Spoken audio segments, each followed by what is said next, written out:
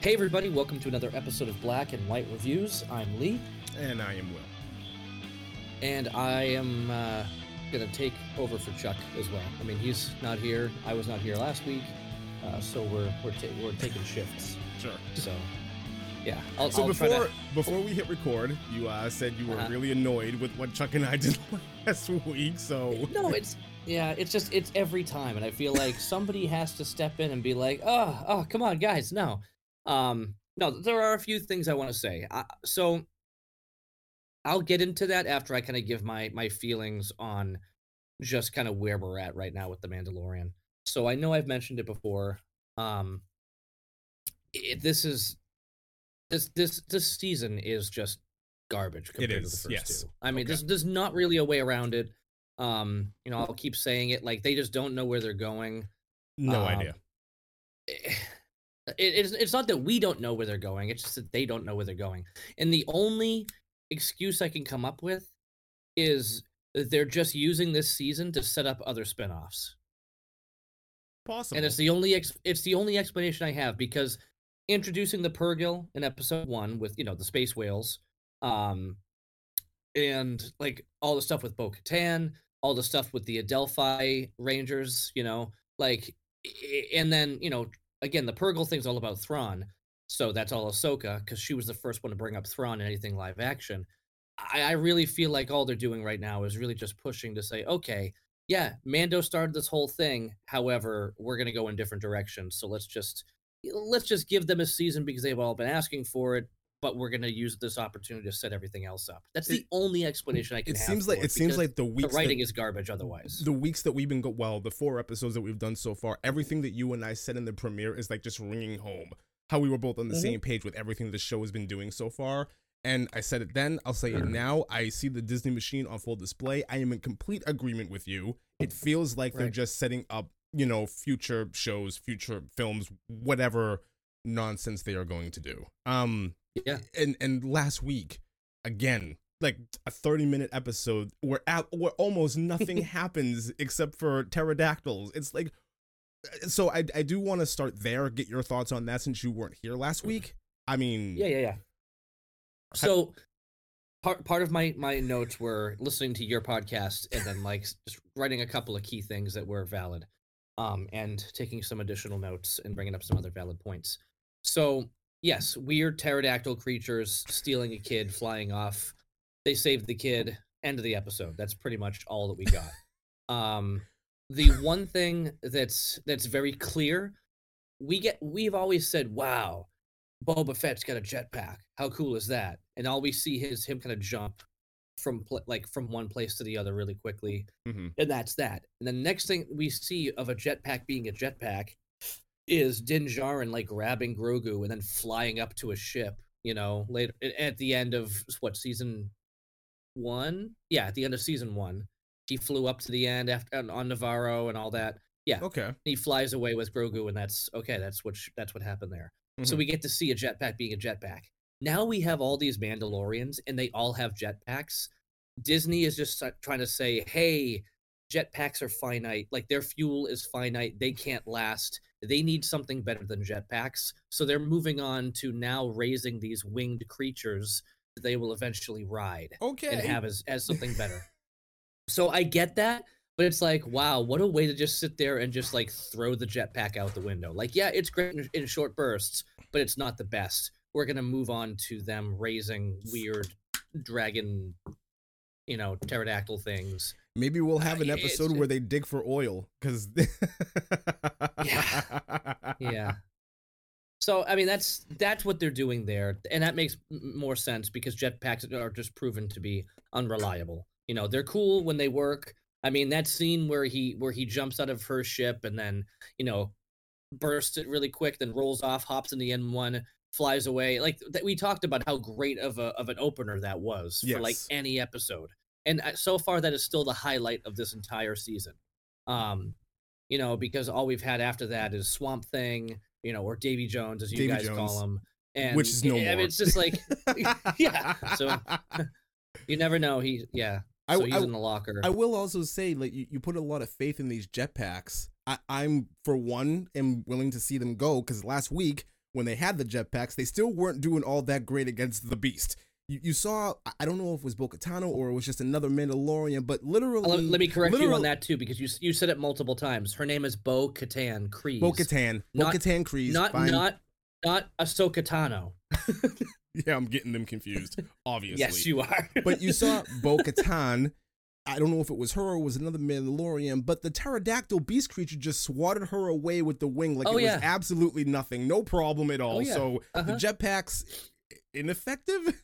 I don't know. Well, I don't know. Yeah. I mean, the way that they explained how the jetpacks work, didn't they at one point say just think about it? Or he told Grogu, just think about what you want the rockets to do, or the gun to do, and it'll do it. It was like, so that's how the jetpacks work as well. It's like all of their technology is all just like sensing and feeling and commanding it. Sure. And it's like, okay. I mean, they kind of explained it by just saying that throwaway line. But the reality is, I guess, if you get knocked in the head and you're unable to like focus on what you're doing, you really have to focus and not just press a button. I can see how that could just knock her off kilter and into the water, but whatever. I mean, yeah. Yep. Yeah. Uh-huh. Yeah. So there's that. Here's a big question I have. Now, I know that we were going back and forth on the whole, like, she said, have you removed your helmet? Not, has anybody seen your face? I'm done having that argument back and forth. I know you and I were on the same page there, and it was Chuck who was, basically saying, no, she never said that. I'm like, well, she did say it.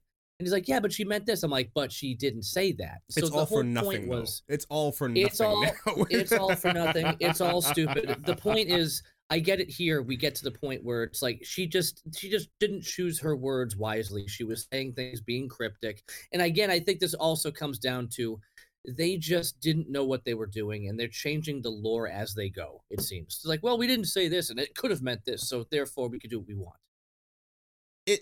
It's a ridiculous argument to have now. It makes everything that we talked about with that completely irrelevant, because now they've set up the MacGuffin. So now if Bo-Katan just wants to say, hey, I'm your leader now, no more helmets, do whatever... okay, fine. Like you just said, they're changing the lore as they go. And I fully expect something like that to happen. We went through this entire story arc of her having this emotional connection and like reuniting with her people, essentially. And like we're building her to be the leader. Like that's what we're doing. And the whole thing about her helmet, and she doesn't know how she feels about it. And the whole scene where she's by the fire. Oh, you could sit by the fire and you can... Nothing. It's all out the window now. We're not. Oh yeah, no, absolutely. Completely gone. Completely irrelevant. Right. Yep. Which we'll get into. But here's my question: we've got Paz Vizsla. Now I know I mentioned to you before about who he was. Like Tar Vizsla was the head of the Death Watch, which is what the sect kind of became over time.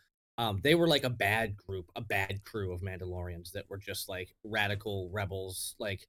Rebels against like the Mandalorians that were peaceful people. So it was like, why are you whatever? They were bad guys. So my question is this: he has a son. Yes. Okay, so he has a son. Where's the son's mother? Yeah. We don't know. Maybe she died in battle. How did they have a kid? Well, with their helmets on? When a man and a woman love each other, I mean, do we really have to get into this? With their helmets on? Maybe they had the child before he decided to commit his life to Mandalorian. But he's Paz Vizsla. I don't think it was before. The kid was like 8. Okay. And I'm just saying, really? Okay, this helmets. Okay. Full helmets. Like, what's acceptable? What's allowed? The visual. I don't want the visual. I just want to understand. I just really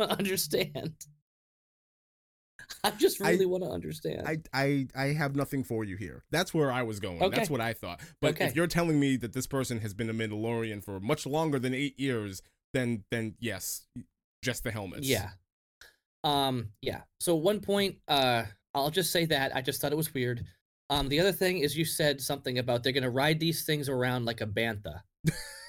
You said like Boba Fett, like a bantha, and I'm like, no, not like a bantha. Boba Fett rode a Rancor. It was the Rancor that he. Oh, no, you were talking about the Mythosaur. It She's was a gonna ride joke. the Mythosaur. I know, Like a but it was banta. the It was Rancor. the joke. It was a I know, but it's the Rancor that he rode that fine. was like another myth type thing. So yeah, if it was a bantha, I'm all for it. Yes, funny joke, but technically it was a Rancor. Okay. And I never said that most of the cities in all the galaxy are floating. I spliced in I never your audio into the video. It's there for all to hear. But You here's the said reality. most of the cities are floating. I said most of the cities that we've seen, a lot of them that we have. Now, I didn't. Now, think about this. He's going, where was Yoda? I'm like, not in a city. He was in a swamp. You know, like, you can have all these things. Where was Tatooine? Yeah, a desert.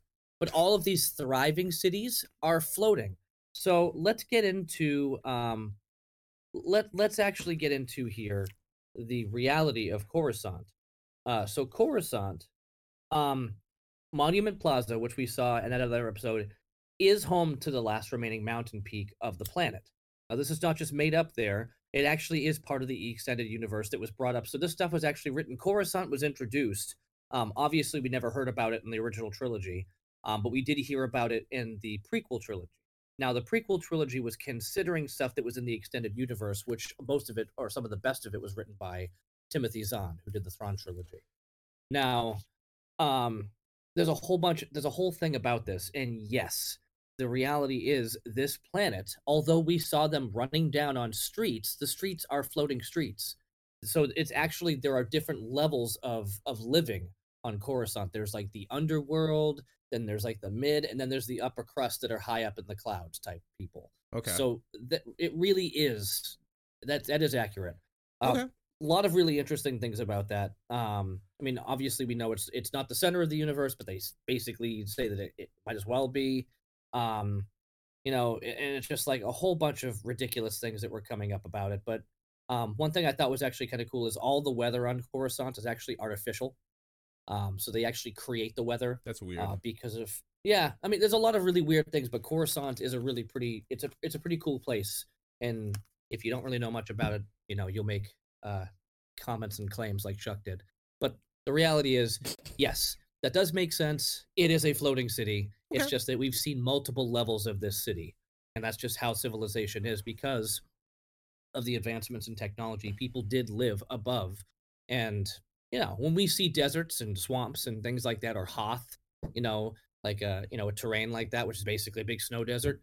Yeah, we're seeing mostly the actual ground, but in many cases, the people who are rich live up above, and they don't ever really touch the ground. So it's kind of a class thing. Yeah. So as the cities grow and get bigger and bigger, it rises up, and a lot of it's for sustainability as well, not just anything else. What am I thinking Like the about? land is no longer great for it, but I'm thinking about a movie. This was in a movie. Oh yeah, with the upper class it's called lived. Star Wars. No. Matt Damon. Oh, Elysium. Elysium, yes. Yeah, I fell Where asleep they just in kind the of theater lived to that off one. world. Yeah. There's that. Oh boy. Anyway, I wanted to bring those few things up because I'm listening to it going, yeah, there's truth there. And then I did appreciate you backing me up about my knowledge of the extended universe. And it's a lot of it's actually not even just from reading the books, but watching the shows, and then just doing research to pick things up. Like if I get confused about something when anything new is brought up in Star Wars, I tend to do some research on it and look it up first. But well, no, I'm not. I mean, I'm not going to be arrogant enough to think that I know more about Star Wars than you. And I was very quick to correct Chuck on that as well. I think it's you are the resident Star Wars person. I have no qualms about that. So yeah, I wasn't gonna leave you out. Well, I stopped trying to learn Huttese, so that's good. Oh, did I send you guys the meme of you've seen that meme of it shows like an old lady and she's walking and then like the nurse is helping her out and she's like, that's great, let's go take a nap, like they say Yes. something ridiculous. Did I show you the one with Watto? No. So it shows Watto as the old lady and he goes, I used to own Darth Vader. That's great, Watto. Now let's get you to bed. Okay. Anyway. All right, so I think I kind of know where you're at here. You're at the same place with this episode. I mean, how'd you feel about this episode, kind of in general? I mean, we'll say compared to the last few episodes, what were your thoughts? Same. It's rinse and repeat. Mission, Yeah. new thing, next chapter, next obstacle that's in the way. I Hmm. said all that. I said all that in the opener. I'm saying it all now. I still feel the exact same way. It's just one thing after another with nothing. It almost feels like there's no cohesion between these episodes. Just like where we're just throwing everything against the wall and we're gonna see what sticks. I completely agree with you in terms of they're just setting up future shows, future movies, what have you. I I don't I don't understand why it's being done this way. It makes almost no sense to me at all. Yeah. The whole removing the helmet thing really bothers me because it was like the Yeah. one thing that I thought was going to be really cool about this season is Bo-Katan finding her purpose or her place again and like reconnecting with becoming a Mandalorian, and then you get the whole thing with the Mythosaur and being on Mandalore, and then all of a sudden it's just all for naught. Let's just throw it out the window. Yeah, go ahead, take your helmet off. Why?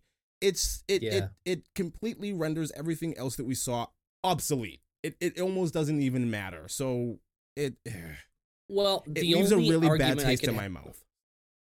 I would agree with you normally, and I would agree with you mainly because it seems like they're doing the exact same thing they did with Grogu at the end of 2, and then bringing him right back in Boba Fett, and you're Yeah. going, "But we already moved past this, like, why would you say this and then go That's back?" different. That's different because it's over the course of like, 2 seasons where you get that. Like you get a Yeah, lot of breather room. This was right. undone in a matter of one episode. Now the only reason I would back it up, and it's because, somebody has to, um, Fine. is that's where you get the line at the end of the episode where she says, "You have walked both worlds."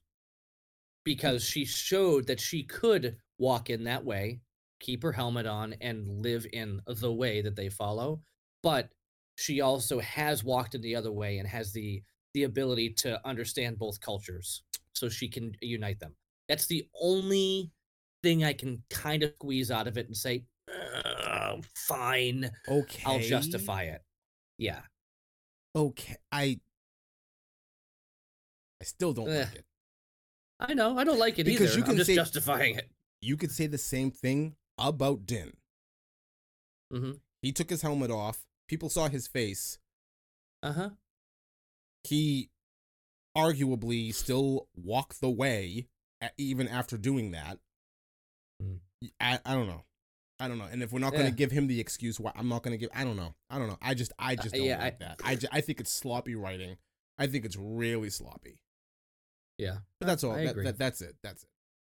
I agree, which is what brings me back full circle to what I was saying in the beginning. I really feel that they're just using this as a launching point for other spin-offs Possible. that we know are It's coming. absolutely It's possible. it's just kind of like the anchor point for everything. So it's like, hey, let's make sure we introduce this all from the Mandalorian, not another spin-off of a spin-off, because a copy of a copy of a Hmm. copy ends up being pretty Yeah. garbage.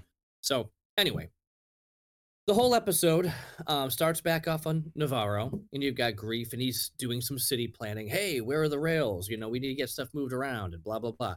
Well, Gorian Shard's Corsair shows up and hails him in, and like, okay, meeting over. Let's have this conversation here. He's like, oh, you sound like Grief Karga, but all I see is this pampered nobleman. Blah blah blah, and he's just like, no, listen to my voice. It's me.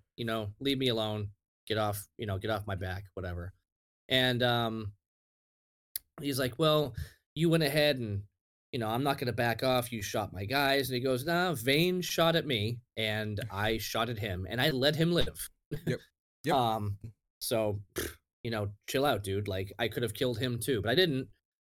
Killed all the others that were pulling guns at him. Anyway, you get into this whole thing where Navarro is a totally independent, region. He did not sign up with the New Republic or with anybody else. He's just doing his own thing. Um, well, Why? clearly, why? I'm just asking. Why wouldn't he sign on? Same reason we heard that other conversation in 2 episodes ago, where people are saying, I can't tell the difference between the New Republic and the Empire. It's like we're getting the idea that even these other people who were once part of the rebellion fighting against the Empire are now starting to be more like the Empire. So he doesn't want to deal with that type of baloney political stuff. He just wants to be independent, not have to deal with anything, and not have to have any allegiances to the rest. But we see how that kind of puts him in a bad spot when he needs the assistance outside of his own resources. All understandable, all completely understandable. But I'm under the impression, well, the show is giving off the impression this is not the first time that he's had to deal with these pirates. Yeah. Why wouldn't you then say, all right, you know what? Maybe we do need to be under some governing protection. Well, like it just makes sense. He dealt with the pirates before, but not as an oppositional character. Like they were not opposing at that point.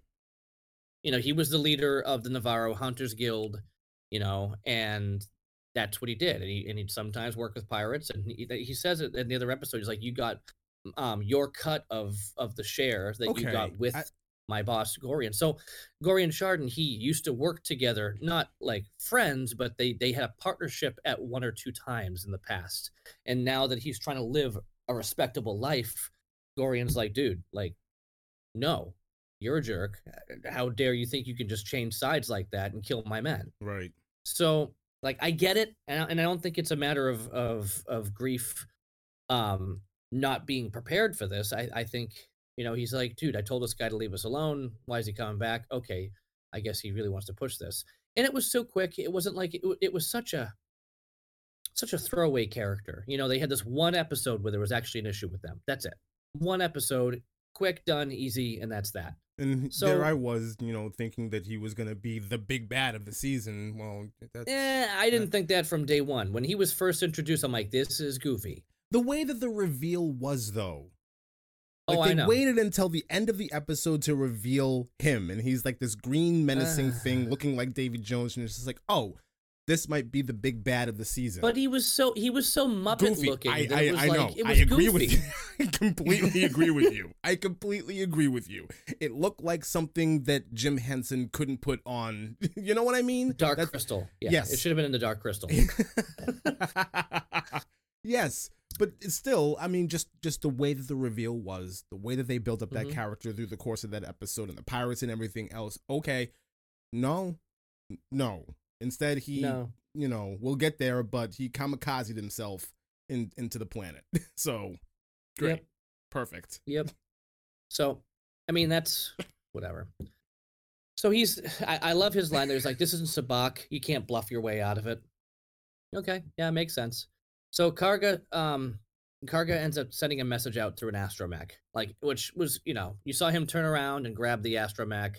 And then that's that. And as that happens, you see fire raining down from the sky. You know, shards just like taking it all out. Yep. Like, okay, well, there we go.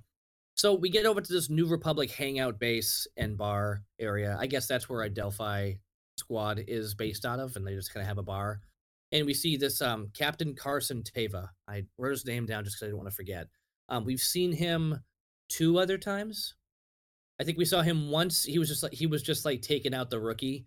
For like a wasn't he part of the rescue? Patrol. Wasn't he part of the rescue when Din was on that snow planet?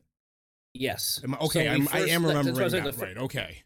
Right. The first time we saw him there. The rescue there, he helped them, and then later on they saw him again, and he took off. And when he first got the N1, and he just like took off, and they're like, "What happened?" He goes, "You really want to go back and fill out a bunch of paperwork?" Yeah. No. Okay, then. You know, that was him. So. Yeah, I like that he's back again. I will say that they tried to play him off as a very dramatic character. However, his lines, although they were relevant, the way he delivered them didn't land. I don't know. Maybe I'm being picky on just the acting part of it, but there were a couple of parts where he's saying some serious stuff, and I'm just kind of like, it seemed like I was watching a stage play. Yeah. But it wasn't overwhelming. It was just minor, and I was just being nitpicky. He comes off as somebody who's I like the themes that we're playing here, that the New Republic may not be all that they're bigging themselves up to be, because now you're having these characters who are well embedded within the New Republic who are kind of questioning things. They're kind of questioning. I mean, things. Well, there's the sketchy ones, there's the questioning ones. Yeah, and now both sides of it. Now you have this pilot who's actively seeking out other means for Abe. Yeah. So I do like Right. that. I like the character. I'm not No, I love the character. yeah. But I agree with you. I Some of his lines were it's kind of like he just didn't deliver. They could have reshot them. Is all I'm saying. Anyway, Yeah. he's over there, receives a message from Karga, basically asking for New Republic assistance, humbly, and stating very clearly, "I didn't want to have to do this. Trust me, this is not my idea, but I don't have any other choice." So he looks at that, and then I know this means nothing to you, but a character named Zeb comes up. This character is from Rebels. Okay. And it's so cool to see him in a live action. Okay. And it's voiced by the same dude, so it's like unquestionably it's Zeb. Okay. And it's really, really awesome because Okay. he is a very cool character. He's a species called a Lasat. Even and though he is- I'm sorry, go ahead.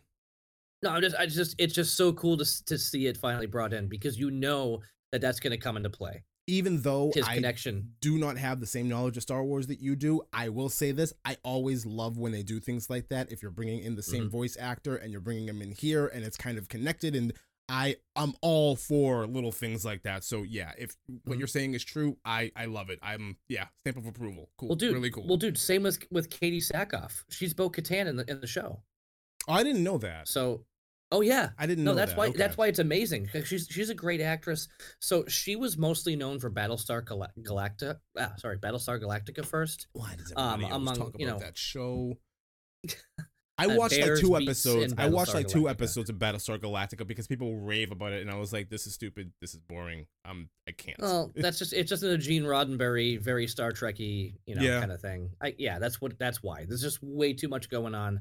I love the simplicity of Star Wars, but now Star Wars is becoming more and more like Star Trek, and I'm going, ooh, really trying to hold on to my sanity here and my loyalty. You'll be but- fine. I know, but here we are. We've got Katie Sackhoff, who's been in both in the Lucas verse and the Roddenberry verse, and I think she's doing a great job as this character. Sometimes she's hard to read, but I think that's the point. That's the point. Yeah. And I love it. Yeah. So she was also a character. Amulet, I think her name was Amulet Black. She was in DC's The Flash, the Arrowverse. Oh yeah. Yeah. Yeah, Maybe she I was. remember her. Yep. Yeah, she had some weird. I think I watched like Spiky I black watched the stuff. first two seasons of Arrow, and then I like checked out midway through the third because it became way too soap opera for me. Oh yeah. Yeah. I mean, it was way too soap opera right off the bat. But, Not really. It didn't get ridiculous until it was like I'm with you, but also your sister was over here, and it was this big triangle, and it was back. like this is stupid. Then the This sister is- dies, and this one Yeah, comes out. She's a yeah, lesbian. And yeah. Then, yeah. I was okay. Anyway. Katie Sackhoff, I remember the first time I saw her anything was actually I think it was in The Flash. That's where she was introduced, but she's in that Arrowverse. Okay. Little side jump for a moment here. So before the Arrowverse was a thing, there was a TV show, it must have been on NBC, called The Cape. Do you remember that? Nope. Okay. Good cop finds out some shady stuff's going on and, snoops around the wrong place. They go ahead and they try to frame him to make it look like he's the bad guy by like stapling the bad guy's mask on his head. And then he's running around and then he gets blown up, but he really falls like into a tunnel and gets picked up by these circus folk, run by David Keith. The premise that you're laying out right now Dude, makes this sound dude. so ridiculous. He So falls then- into a tunnel and gets picked up by circus folk. What? Yes. And the circus folk teach him how to use like theatrics. Oh my Like, god. no, seriously, like disappearing and stuff like that, so he can So he's fight Batman. crime. So he's Batman. So he's Batman, dude. And I used to watch this show because it was so cool to see a series that was very much like this. And this is before, like, I feel like this was, what year was that? I mean, I gotta look it up. But honestly, I really enjoyed the show. And I remembered it was one of those shows that they just never finished. Like, they just stopped. And I was so annoyed because I'm like, I want the conclusion. Does he get his family back? Oh, this was 2011. Okay. So, only a few years after after like the MCU was taken off. But this was like a full fresh, thing, and it was on NBC. Yeah, you can actually watch it now on NBC. So I was rewatching it just to check it out again. I'm like, it still holds up. It still holds up. The guy who played Gallivant in Gotham, he's the bad guy in this, Okay. but he's much younger. Okay. Anyway, I just wanted to bring that up for a second because it was cool to see it. But you know who Keith David is? Yeah. Yeah, from They Live. Yeah. I know who Keith David. Yeah. So, yes, and he's Max Malini, who's like a magician. But the best part about it, he's a magician, but he's like kind of like the leader of these circus folk. One of which is the little person that's in Pirates of the Caribbean, and he's actually really funny in it. But the best part, he's a magician, but they're a group of circus bank robbers. They rob banks using their skills. This is Batman. This is Batman. This is Batman 89. This is dude. If you get a chance, like it's not very many episodes. Check it out. You can see it on the NBC app. It's called The Cape, and okay. I don't think it's that bad. I mean, maybe I don't think it's that bad because I watched it when it first came out, and it was still kind of like a new thing, getting into a new superhero type thing. But I thought it was very entertaining. I'm gonna check this out because it sounds ridiculous. Oh, it's completely ridiculous. But okay. Right. It's very much like before Arrow existed, this existed. And I'm like, okay, it's really, for me, it was cool to watch this and then see Arrow later. I'm like, okay, Arrow's like a step beyond. Anyway, back to this. Zeb, I was so happy to see Zeb. And he basically just says, hey, there, huh? That's really cool. It's really cool that you pointed out about this character. Same voice actor and everything, bringing him over from something else. That's really cool. And he looks so good. If you Google and look at what Zeb looks like, they did an amazing job rendering him to live action. Now, I will say that just so for me, I'm watching it and I'm going, oh, it's just weird seeing this cartoon character in live action. Mm-hmm. How did the CG look to you seeing this character introduced? Was it like it was like every CG other character? It was like every other CG character that you see in Star Wars. Like I said in the first episode, the production of everything that we've seen on Mandalorian has been top notch. So but no, I mean, no. if you have a complaint about the way that this character looks, I have to add that maybe it's just because you have an expectation from something else that you've seen him in, and you're going, well, maybe. For me, I'm just saying, not having that everything. Well, for me, not having that prior experience, what I see is fine. I don't have any problems with it at all. It looked perfectly fine to me. The CG work in anything Star Wars, personally for me, has always been top notch. I don't have the same problems what you do. I mean, I know you have big problems with like the eyes. So for me personally, something like this, I'm fine. Yeah. Okay. I'm just saying, like Jar Jar Binks looked like garbage. You have to admit that. Last week he didn't. That's those. Yeah, I know. You look. Chuck was asking. He's like, "Do you know that's him?" And I'm like, "Yes." And he goes, "I didn't know." I told him. I told him. I know. I heard. I was like, "Are you ready for this?" I was so mad. I was so mad when he showed up. I was like, "No, they're not." At least he wasn't actually Jar Jar Binks that saved it. Because could you imagine if Jar Jar Binks was the one that saved Grogu? He's like, "We're gonna run away." Grogu is about to be saved. They go through this whole thing on the elevator, and here it comes the big reveal. Who's it gonna be? You think it's gonna be something important, and it's Jar Jar Binks. That's all I saw. That was everything about that scene, and I was like, that is such a slap in the face. Whatever. But again, it wasn't Jar Jar Binks. But it was. If it was Jar Jar, but if it was, it was. There's no difference. There's no difference in my mind. They did that specifically to make fans of the prequel trilogy go, absolutely not, and no. Well, not fans, but haters of the prequel trilogy go, no. And people who pay attention like we do. Yes. Not just be like, oh, that's some random dude. That's some random guy. No, it's not just some random guy. I don't care. I don't care. It was Jar Jar, and I was so mad. He just walks in, the elevator opens up, and just chickens. And he completely wrecks. Like, he got the two lightsabers going on. He completely wrecks. He's an amazing Jedi, but it's still just like, but it's Jar Jar. I have a feeling like it was put in there just to add to the speculation of Jar Jar being like the Sith Lord, like all the speculation that was going on for the sequel trilogy. Like, hey, you remember all those? We're gonna throw this in here just to, you know. I'm done. Yeah, I'm done. That's okay. That's so. Zeb basically says, he's like, yeah, good luck trying to convince them to do anything out here in the Outer Rim. You know, like nobody cares. right. So then we get over to, you know, we get over to the Rangers here, the New Republic here, and we see Tim Meadows. Yeah. I was like, dude, like, what are they gonna do with him? And he was just Tim Meadows. Yes, he like, was.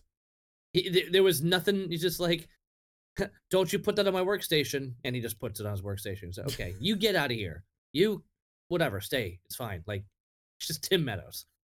Yeah. I mean, he wasn't ladies' man Tim Meadows, No. which I love that they brought in Billy D. Williams in that. So there's a little 7 degrees. Shows him the message. And I'm like, it was a little strange that we watched the message and then they showed the message again. It just seemed very strange in a TV show. I understand why they did it. Time. I understand why. Well, they did to show him cut it off and show him cut it off. I get that. Okay, right. So we're getting this whole thing about maybe there's some shady things going on with the New Republic, and I'm still on board with that. I'm also kind of on board that, first of all, somebody walking in and asking for assistance, you know, in the Empire, not gonna go well at all. Something really bad is gonna happen to whoever's requesting assistance. Like, it's not, things aren't gonna, somebody's gonna get choked out, right? But here, it's more bureaucratic than anything else. Right. And I like that. I like that they're bringing that. I like that they're bringing, like, bureaucracy politics into the Star Wars universe, because they've always done that. Like, Star Wars has always done brilliant politics. And here they're bringing in bureaucracy into it. And that might be the sketchy feeling that everybody has. Like, it's more important to have something on paper. And, like, they're so concerned with not seeming like the Empire that they're going to go above and beyond to make sure that everything is above board, even to a fault. So the right paperwork has to be in order. You have to have the right permission. The right people have to know about it, no matter what happens. That element could be anything. Go ahead. He was hesitant to do anything even before he knew they didn't sign the charter. Of course. And as soon as Elia there or whatever, Elia Kane, you know, the weird character there, played by Katie O'Brien. Yes. When she comes in, she's like, "Yeah, they never signed the charter." He's like, "Oh, see, that's not good. Yeah, that's not good at all." Like, yeah. Like, yes. He was like, "See, yeah, see, another reason why I don't care." You know, he just, I don't know. He just didn't want more work, didn't want to deal with it. That's the attitude that we're getting here, is that the New Republic just doesn't want to deal with stuff they don't feel like dealing with. But anyway, she says that. So you've got Jeepers. Teva here, who's basically saying, he's like, no, I think this stuff is connected. Something's going on. I heard that Moff Gideon never made it to trial. These guys have stormtroopers in the streets and TIE fighters flying overhead. Like, something's up, dude.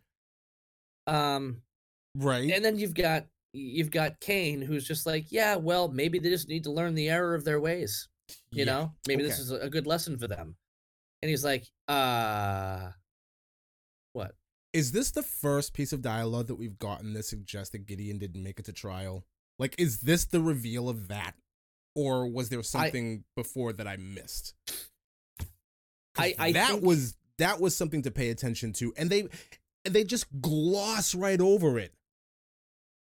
Yeah. So that was kind of the whole, I heard Captain America's on the moon type thing. Like, it was just it was like, I heard rumors that this never happened. And it's funny because I kept saying, they're just going to, like, let him go. How come we never heard about what happened to him? There's no way that he's just gone. And I've been saying this since he was taken away at the end of season 2. Like, what's going on with Moff Gideon? That dude's a bad dude. Like, yeah. What's going to happen? So when he brought it up here, when Teva brings it up, I'm kind of like, all right, yeah. Like, at the end where is he? At the end of season 2, the way that it was played was he's going off to face his punishment, and we're done with the big bad for now. Goodbye. Yeah. And then here it's, oh, I heard he never made it to trial, and it's completely glossed over by this paper pusher who's just like, yeah, this isn't, it's Colonel Tubble. It's so weird. It was so weird the way that this was done. It should have been like a big thing. I mean, they saved the big thing for later, but it's okay. Okay. Right. Yeah. I don't get it. Neither do I. But basically, as she starts saying, yeah, let them learn the error of their ways and they'll Sure. things will change, but they'll learn from it. Sure. He's like, yeah, well, that's great. Look at you're only like, you were captured and blah, blah. She goes, no, I was liberated. Yeah. Yeah. The whole point that he's getting to here is something dangerous is happening out there. Yes. And, we need to figure it out. And we can't just sit here and close our eyes. Nope. As that's happening, I mean, whatever.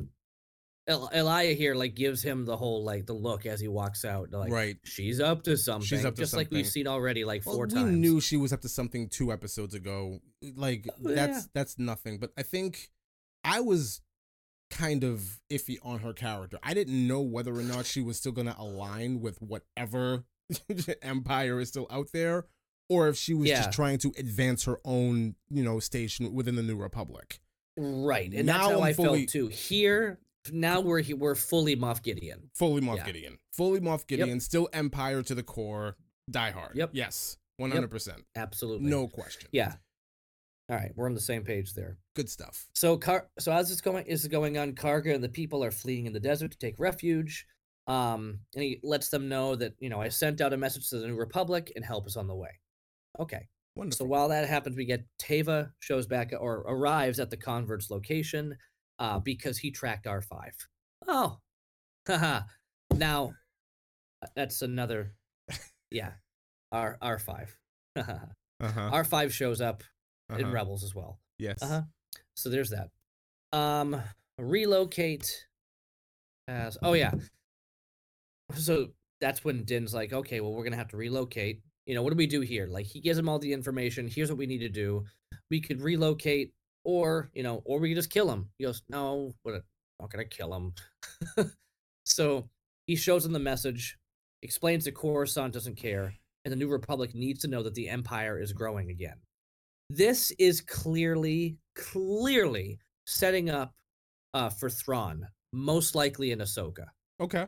All this is setting up Thrawn because Thrawn is a remnant of the Empire that's trying to regain that power. Okay. Now the Empire was not always this big, controlled by the Emperor thing after the events of Return of the Jedi, but it was just the remnants were still building and trying to come together. They're working their way back up together again. So I do have a question about this, and I'm going to ask you. Yeah. The remnant of, are they gathering somewhere, preparing to do something? Or is it just scattered? They're scattered, and they're all trying to build and get back together. That's kind of what's going on right now. Okay. And Thrawn is known as one of the bigger ones. Okay. And as it progresses, he becomes more and more prominent. So it's actually really cool because in Rebels, he was introduced in Rebels, and it was all pre stuff when the Empire was forming and building. So he wasn't around for any of the original trilogy. He was missing for all that time. And that's based on what they've shown in Rebels. But that allows us to go further with it and reconnect with what's gone on in the original Thrawn trilogy.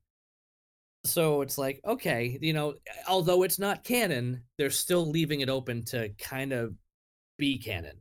Okay. So I'm actually really excited with how they're doing this now. But again, they're clearly setting this up, and it's most likely going to be in Ahsoka. Just because she's the first person to bring up his name, so therefore she's going after him, probably because she's trying to find Ezra. Right. Anyway, so I think I said that in season. I think I said something like that in season 2 as well, or was it Boba Fett? I don't remember. Whatever it was, where Ahsoka Tano shows up. I said you don't bring in Rosaria Dawson for a cameo. Clearly. Oh no. Clearly, something is going to be prominent with this character. So. Absolutely. No, we knew that there was going to be a Ahsoka show. And I am looking forward. Right after the first introduction. I am very much looking forward to that because I'm a really big fan of Rosaria Dawson. I think she's a fantastic actress. Absolutely. Totally agree. So Din, they're back inside, their little cave, and Din gives this whole speech on why they should intervene and rescue Navarro, in return for a safe place to live in the light once again. We kind of go back to that. It's like, I got a tract of land that'd be perfect for you, type thing. He's like, perfect, then I'll use that for my people. So at first, Paz Vizsla here seems to be against it. I love the way that they did the lines where he basically goes off, but you find out that he supports it 100%. Right. Why should we sacrifice yet again? Because we're Mandalorians. Sure. And I'm like, that is awesome. It's great. He finally won him over because that dude hated him since the first day he met him. And I love that, he saved his son. This is the way. I apologize, but I do need to back up for a second. I've been doing a lot of complaining about the Mandalorian, the sect, and how stupid some of their decisions have been. You don't you don't scan a droid to find out, oh, hey, it's being tracked.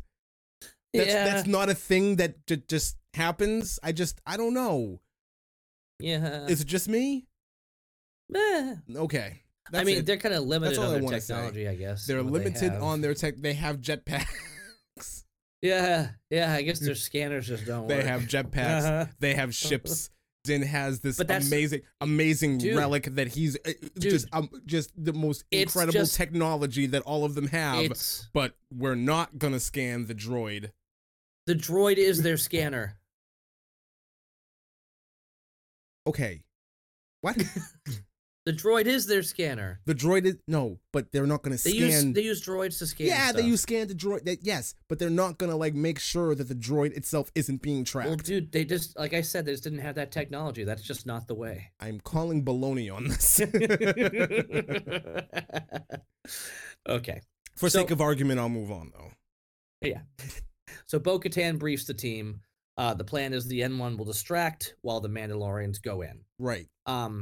Says that you guys used to live in the sewers on that planet, but now you can be heroes and live in the light. Let's go do it. Yes. So we get back over there. The place is being ravaged. It's basically Sodom and Gomorrah. People are drunk and shooting at Kowakian monkey lizards in the streets and in the trees. And I love they keep bringing those characters in. You see the Anzellans, that are Babu Frick. Yeah. At the Anzellans. They're just laughing Well, anyway, the Mandos come in, and or he comes in, starts shooting things off, and you got Karga who goes, "You're outnumbered 10-1. I like those odds. I love the difference, but I love that line because, yeah, of course you do exactly what he says, but I love that because you get the whole Han Solo thing. Never tell me the odds, kid. But okay. Here we go. He's like, yeah, I like those odds. All right. Drop team comes in, takes out pirates. The Anzellans are watching and laughing as the pirates are taken down. I thought that was fun. The N1 and Bo-Katan's ship, which I forget the name of her ship, they start taking out the Corsair's engines. Okay. The monkey lizards were actually helpful here, and they pointed out in the there direction. Was an ambush. Yes. They're like, and it's like, this is an ambush. All right, cool. So I love these pirates. So in Clone Wars and in Rebels and stuff like that, we see the pirates, and a lot of them are mostly Weequay. Now, Weequay are those, they look like Freddy Krueger with almost like dreads. And you saw them in Return of the Jedi. You remember the two dudes that were I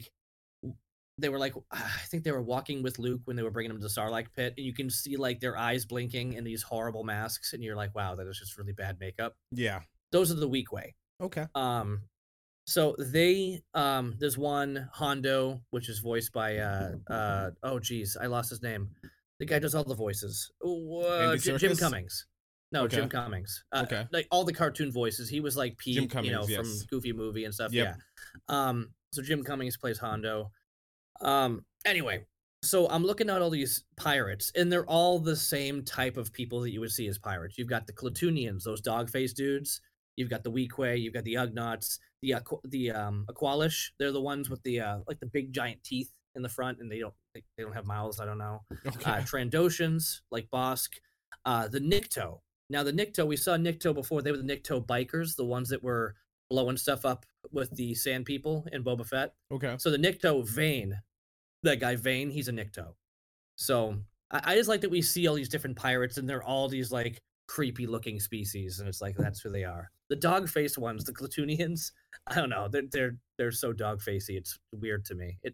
It looks like a character from Tom and Jerry, the big Okay. bulldog. Yeah.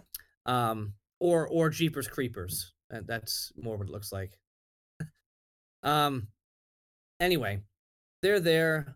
They get this big cannon or whatever. They're shooting out of Karga's balcony. The armorer comes in and just takes them all out. Like total armorer Like it's being nothing. armorers. Like Yeah, it's just nothing. okay.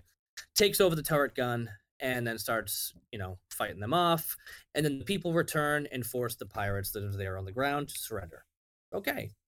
Pretty classic. Yeah. Pretty obvious. There we go. We got cool. it. It was good for what it was. There was a moment there was a moment that I really loved when they're completely boxed in. Like the ambush is actually successful for a minute, where the pirates are able to like enclose them and box them in, and they're coming in on both sides. And I was like, ooh, that's pretty interesting, because normally it's just good guys come in, they wreck house, they win, moving on. So they actually added in an element of, ooh, what's gonna happen? Oh, well, they're still gonna win, we move on. But it was kind of cool. Right. Yeah. It was for a moment there. It was a really good battle. Right.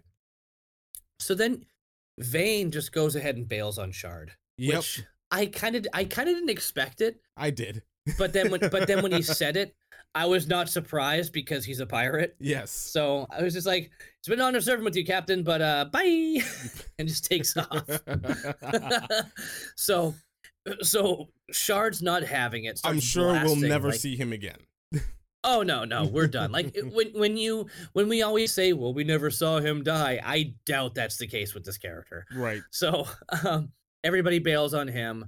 He starts blasting down below, just whatever he can. They take out the last engine, and bye, all gone. Yeah. So we're done with him. We are not going to see that character again. Don't think so. For so many reasons, we don't need to. So anyway, Karga's there talking to his people. Thank you to our Mandalorian liberators. So now everything from the Western Lava Flats to Bullet Canyon is now belonging to the Mandalorians. So now you might not have a planet, but you have a home. Right. So welcome and thank you. So now they finally have a place that they can be where people aren't going to give them any crap. Again, it's an independent, planet. So therefore, like, nobody's going to have any regulations there. It's going to like throw them off. I'm really curious how the New Republic is going to feel about this. Yeah. Well, that's like, what's the retaliation going to be? Especially because of the end of the episode. That's the biggest point. Well, not even just that. I mean, we have what's her name, who was back on Coruscant going, well, maybe they need to learn a lesson, and there was absolutely no lesson to be learned there. So I'm just wondering, like, how are these paper pushers gonna feel about this? That's my whole thing. Yeah. Mm-hmm. So the armor wishes to speak to Bo-Katan in the old forge, and that's the forge we saw in the beginning. Remember, this is Navarro. This is where it all kind of started. Mm-hmm. She starts talking about the Great Forge and then comparing it to the simple one. Remove your helmet. She's like, what? Do you respect me? Do you respect my post? Remove your helmet. I hate this. I'm like, it's a trap. I don't know what's going on here. I hate this so much. She goes off and she goes, our people have strayed far from the way. We must walk the way together. I'm like, okay. So I watched it twice, as I usually do. She goes, all Mandalorians, you saw the mythosaur. It's a sign of the next age, or that the next age is upon us. You've walked both worlds, and you can unite us. Stop. Because last time that they had this conversation, the armorer almost didn't even believe this. She treated this as, it was a vision. That's the last time we heard anything about this. The armorer clearly thought what's her name? Bo-Katan? Bo-Katan clearly thought she saw a vision. This is not real. She did not buy into any of this, and we're moving on. Now all of a sudden, yeah. That is sloppy. That is incredibly sloppy. And I'm going to steal a page out of your book. Maybe there's a deleted scene where they have another conversation somewhere in between these two. It doesn't make any sense. Her flip of character here, the armorer, doesn't make any sense. What was it that gave her a change of heart? Was it or is it just, well, sure. What? No clue. Okay. Absolutely no clue. I don't know what it is. I can't figure out what's been going on with the armor since day one. She's a strange character, and it's just she's not a strange character, because since we've seen her and her dealings with Din and her dealings with Grogu, she's been incredibly sure of herself and her station. She's incredibly intelligent. She knows a lot, and she knows the goings on and everything else. But when Bo-Katan shows up, it's flipping from one thing to another. Why? And we don't really get any kind of an explanation. I want this explained. If this isn't explained, I'm gonna be really upset. And I'm gonna be honest with you. There has to be something.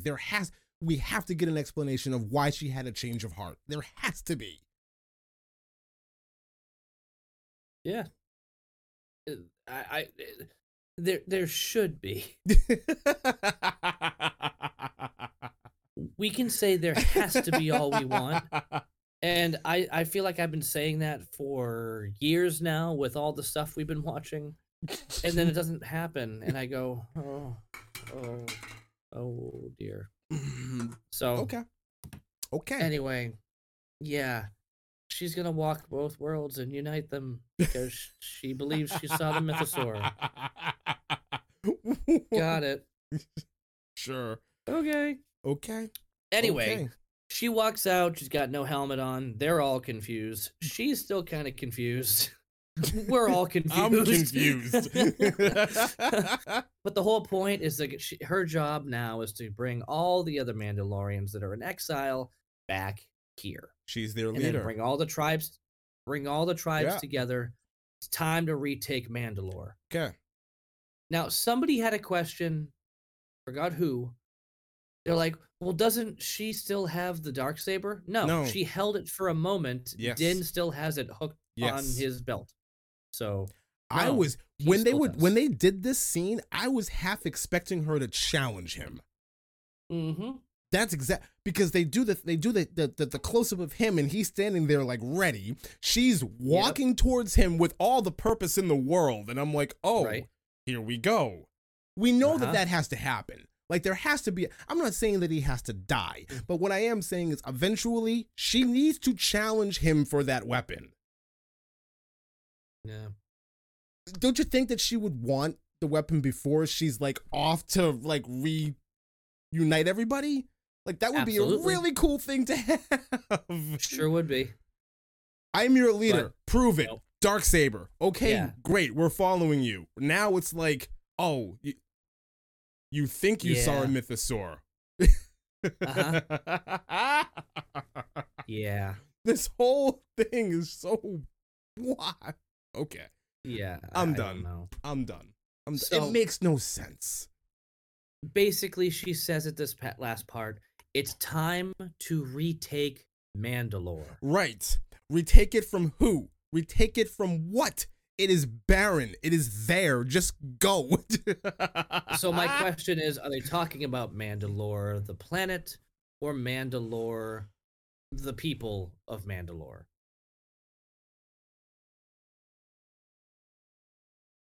And then I figure, as I say that it's time to retake Mandalore, I'm waiting for them to say, this is the way.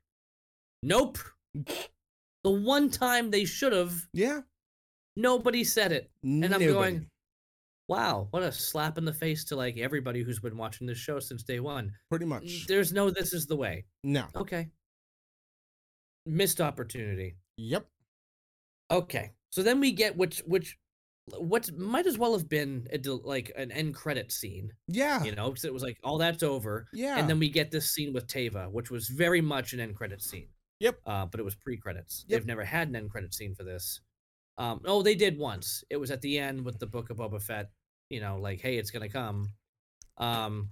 So I think Teva I think sees. we all collectively as like a community of this kind of medium need to stop expecting the end credit scenes. Marvel has tainted us all, and I think we all need to let it go. But they did it. They did it with the Mandalorian. Once. I know, and they might do it again. Okay. So we have to keep our eyes open in case they ever do it again. Okay. Anyway, so Teva sees the old shuttle, that we've seen. Yeah. And it was basically, he finds out it was Gideon's transport ship, and it was intercepted. Yeah, no kidding. I love how so his R7 sends out a probe. I love that it was like, just like R2-D2's little top thing, but it was detached and kind of floating around. Yeah. I like that. I thought it was very, I love that they're keeping things, the technology is still, true. His body's missing. Shocker. But all the other bodies are still there. But here's the big weird thing. There's a fragment of Beskar alloy embedded in the wall. Yes. And honestly, as dramatic and cliche as this whole scene was, agreed, I really enjoyed it. So did I. It was because it was just like the rest of the show has been so like, fine, give me something cliche but cool. And this whole scene was, dead bodies floating around. Like, what's going to happen here? There's a fragment of Beskar alloy embedded in the wall. Of course there is. Does that mean you think they were taken by ...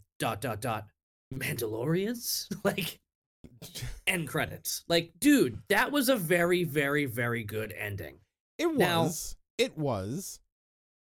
And it's like, they've had some gems, great openers, great endings, but like, give us some good content overall, please, for this season. We're in complete agreement, and I agree with you. As cliche as this was, it's the highlight of the season so far that makes it great. Right. So I agree with you. I think I will say this though. I think it's misdirection. Like Beskar armor embedded in the ship. I don't think that doesn't necessarily point to Mandalorian. That can just point to somebody who has Beskar armor. And we've seen other people, Boba Fett, for example. There are other people out there who have Beskar armor. Like, I'm not... So there are two theories. There are two theories I have. Okay. One, could be there's another sect that she's going to connect with at one point that she's not going to realize is connected to Moff Gideon, and there's going to be a whole thing right there. I mean, we've got, what, 4 episodes left? Something like that, yeah. So there could be a whole thing there where she goes in somewhere and it gets very much like some of the stuff that we saw in Clone Wars or Rebels. Wait a minute. This one actually makes a lot of sense because we saw her raiding junkyards. We know that she's done it before, so it's entirely possible. Well, I was going to get into that's the other one. Okay. That is the other thought is I thought that's where you were going in the first place. No. I was saying maybe there is another sect of Mandalorians that are somehow sympathizing with Moff Gideon, but then the other side is Elia Kane. Oh, well, duh. As we saw what she's doing here, she could have clearly planted something in there to make it look like Mandalorians were the ones who did it. And her plan is to get them to fight each other, blah, blah, blah. Here we go. Take them down. For Moff Gideon, yeah.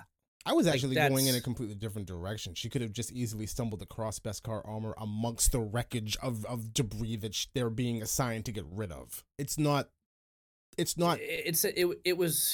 It was an embedded Beskar alloy. It wasn't even Beskar armor per se. Okay, fine. It was just a piece of Beskar. If you want to bog yourself down in the details of alloy versus armor, you go for it. I'm just saying that it's I don't think she's going in there like wearing armor and bumped into something. I feel like she planted that evidence there. Yes. To get people after the Mandalorians. Exactly. Yes. And that's why when you mentioned the whole thing, like, how's the New Republic going to feel about this independent state when they find out Mandalorians are there? Like, well, yeah. Yeah. And that's perfect because she's setting them all up for absolute failure. Yes. So that is the most likely, like, I'm like 85% sure that's the direction they're going with it. But you never know because everything else they've set up this season has been a big slap in the face and has not gone that way because they changed their mind. It's like, I feel like they make an episode and they fall asleep and forget that they made an episode the week before. I think out of the couple of things that were established in that 40-minute whatever it was derailment from the Mandalorian, showing her and her development, her character, and everything that she's doing. Yeah. She's digging through wreckage.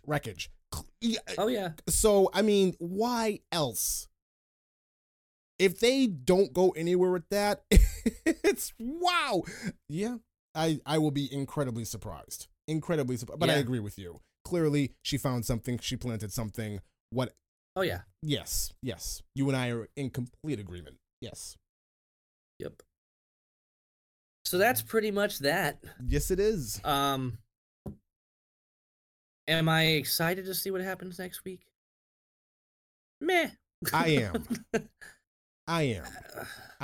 The way that this ended, Moff Gideon, the New Republic, all that going on, and now you have Mandalorian, who you and I are in agreement that they're being set up.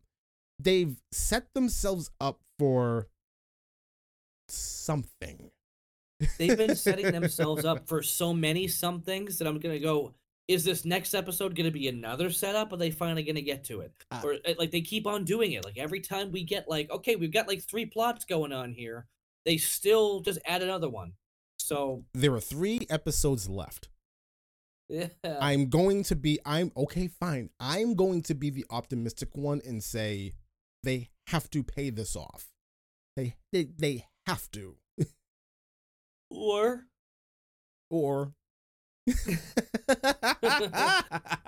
okay. Or Disney. Or Disney. You're right. No, You're right. Honestly, you're like, right. They've been just stringing us along. So your criticisms right way. now are valid. Your criticisms are absolutely valid. Absolutely valid. Yep. But so that's I am looking forward to seeing how they're going to pay all of this off. I have not enjoyed this season, but the things that they have set up, I want to believe that they're going to give a decent payoff. I hope. In another series. Maybe. If they don't do it, then you and I can have, the conversation of it's time to burn it down with fire. Let's just, we can get there. We can get really rambunctious later on. But right now, I'm still hope. Yeah. Hope. Well. Yeah. That's it for me then. That is it for me as well. Yeah. Well, thank you for joining me on this adventure, Will. And for all of those of you listening to us out there, thank you for coming along. And we look forward to checking in next week. Bye, everybody. See ya.